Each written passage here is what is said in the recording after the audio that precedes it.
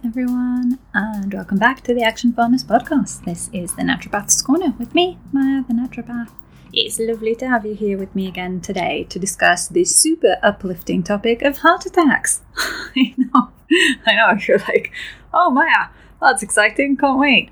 But I think it's one of those things that a lot of us carry around this fear of having a heart attack, and that not unreasonable, because ischemic heart disease is one of the leading causes of death in the United Kingdom for both men and women. So it's not really surprising that this is something a lot of us live in a little bit of fear of. But let's try and see what a heart attack actually is. What are the symptoms of it? What are the risk factors, and how can we treat them? I want to start with what actually is a heart attack. Well, the progression of heart disease is basically determined by how severe atherosclerosis is. If I'm trying to put it in a really plain way, it means how much plaque is being built up in your blood vessels.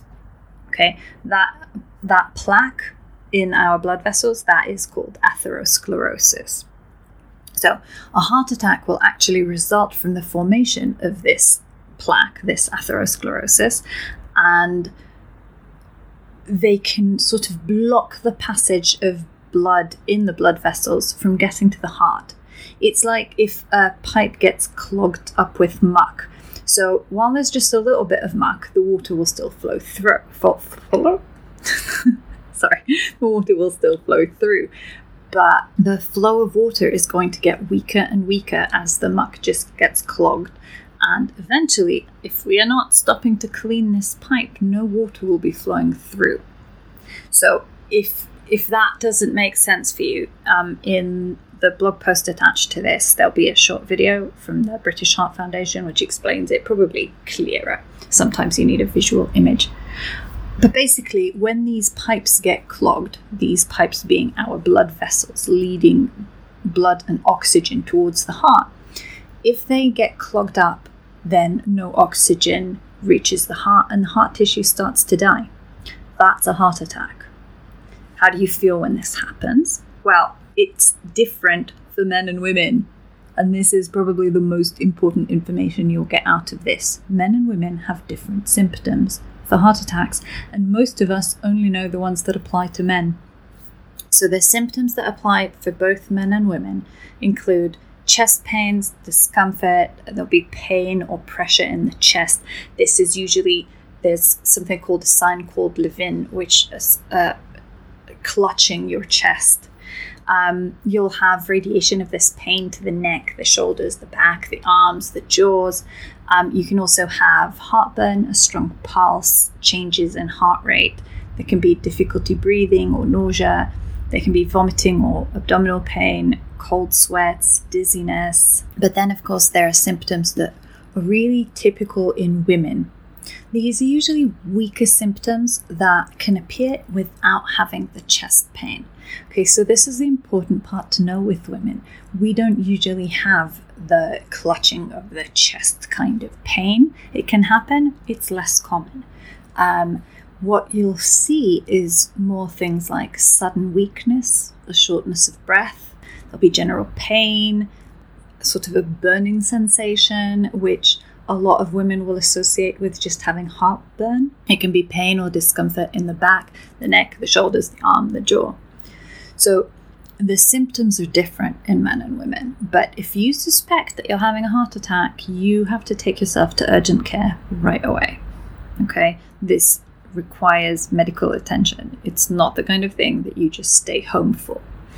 That's one of the problems with the fact that most women don't have symptoms that they recognize, is that a lot of women go untreated, at least for a few days, because they don't take the symptoms seriously enough. Now, so what are the risk factors for having a heart attack? Well, there's a few risk factors that some of them will be more obvious than others. And the first one is smoking. I know most people associate smoking with lung cancer, but it's not just that. It does cause heart disease. Smokers are between 2 and 6 times more likely to have a heart attack than non-smokers. Smoking also increases the risk of a stroke. Women smokers who are also taking birth control pills are at an even higher risk. A sedentary lifestyle, not exercising enough, can lead to increased risk of suffering from heart attacks. Exercise also will reduce the risk of high cholesterol, hypertension, diabetes, and obesity. So really, this is the most important risk factor that is under your control. You know the recommendation, 20 to 30 minutes of exercise 5 times a week. Get it done. It's once you start doing it, it is actually doable. I was about to say fun, but I was like, don't go overboard. don't oversell it. Hypertension, blood pressure measures 2 main values: the systolic, which is the high number, which is the pressure in the blood vessels, and that is caused by the heart during contraction. And the diastolic measures the blood pressure in the blood vessels at rest when the heart fills up. It's the most important factor in preventing heart failure and stroke in women. There are no symptoms of hypertension unless it reaches extremely high levels, at which case you might start feeling weak, stressed, and headachy. Today, we're encouraged to have a blood pressure of 120/80 or less. You need to be measuring your blood pressure at least once in a while, because it is called the silent killer for a reason. Another risk factor is obesity, having a BMI greater or equal to 30. Specifically, abdominal obesity can increase the risk of cardiovascular disease. It's also a risk factor for diabetes, high cholesterol, and high blood pressure. So it's another one of those things that is these risk factors sort of feed off each other a little bit. So diabetes is a risk factor in and of itself. It increases the risk of cardiovascular disease, and it increases 3-fold the risk of death from heart disease. Cholesterol, having high cholesterol, about 1/3 of our cholesterol comes from our diet, while the rest is produced in the body. Cholesterol levels in postmenopausal women tend to be higher than in men, and a low cholesterol diet reduces the risk of cardiovascular disease. And I say from personal experience, I used to have really high cholesterol levels, and it was always suggested to me that this is familial. And what I can say is that some things are familial because we eat the same as our parents and grandparents did, not necessarily because we have a genetic tendency. My cholesterol levels used to be very high, and today they are really low. So it is possible, and you cannot tell me that my life isn't still joyful. It is absolutely reversible. Metabolic syndrome. Metabolic syndrome is basically 3 of 5 symptoms at least.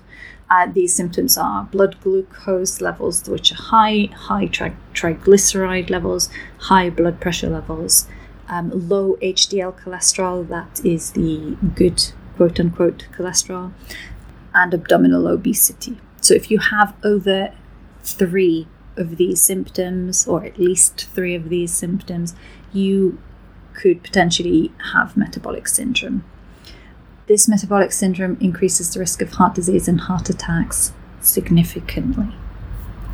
Another risk factor is age. In old age, the risk of cardiovascular disease increases. Men are at high risk until age 50, but after menopause, us women, we catch up and are at equal risk. The last risk factor is genetics. Having close family connection to someone who died of a heart attack at a young age increases your personal risk. This doesn't apply if this relation was, elderly. It's really about people with young history of heart attacks. So these risk factors will explain about half of the cases, but there are other risk factors that we don't quite know yet. So how do you know what the condition of your heart is? Well, there's a variety of tests you can ask your GP to see the condition of your heart. This can be echocardiography, stress tests, blood tests, which include CRP, which is a measure of inflammation in the body, as well as cholesterol, and of course a blood pressure test. Blood pressure, you can get machine that measures this at home, and there's no reason why, if you are worried about your heart health, there is no reason that your GP will not send you to any of these tests. So what are the treatment options? According to Western medicine, an obstruction can be treated with medication. The most common ones we'll see are aspirin, which is a blood thinner. There's nitroglycerin, which reduces chest pain. There are beta blockers, which are used to reduce the load in the heart. There's calcium channel blockers, which reduce blood pressure and chest pain. There's ACE inhibitors, and they reduce blood pressure and they improve heart function after a heart attack. Statins reduce cholesterol levels and reduce the risk of recurrent heart attacks. And HRT, hormone replacement therapy, which keeps women with a higher level of estrogen hormones. It increases the risk of other diseases, and that's why it's no longer recommended for heart disease, although some women still take it for that. There are also interventional measures like angioplasty or a stent, and they dilate the blood vessels in a really physical manner. If there is a severe case, you could be referred to coronary artery bypass, which is surgery.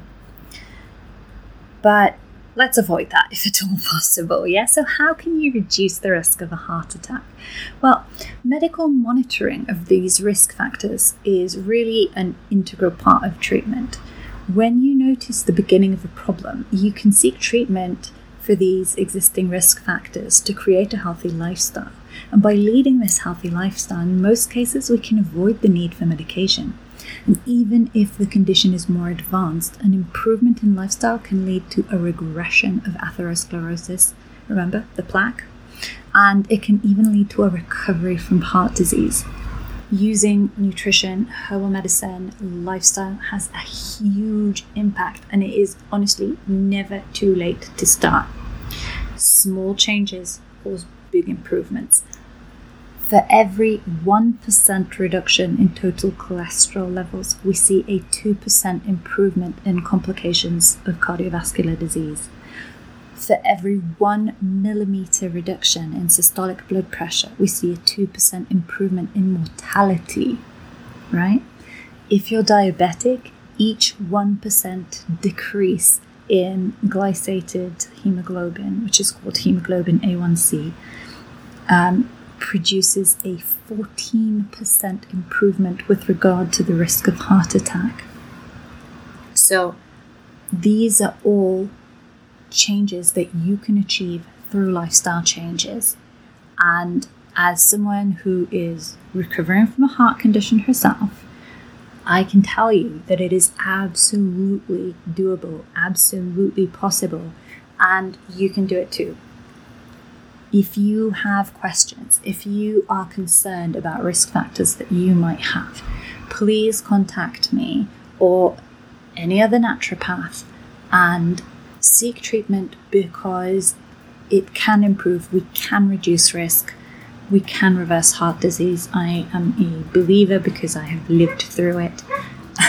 I am going to step off the soapbox for today, but this is one of the things that I love most talking about, as you can tell by how excited I get discussing this, because change is real, it is possible, you can achieve it, and I can't wait to see what amazing results you can get to. Love you all, hope you have a really, really great week. I will see you next time. Bye.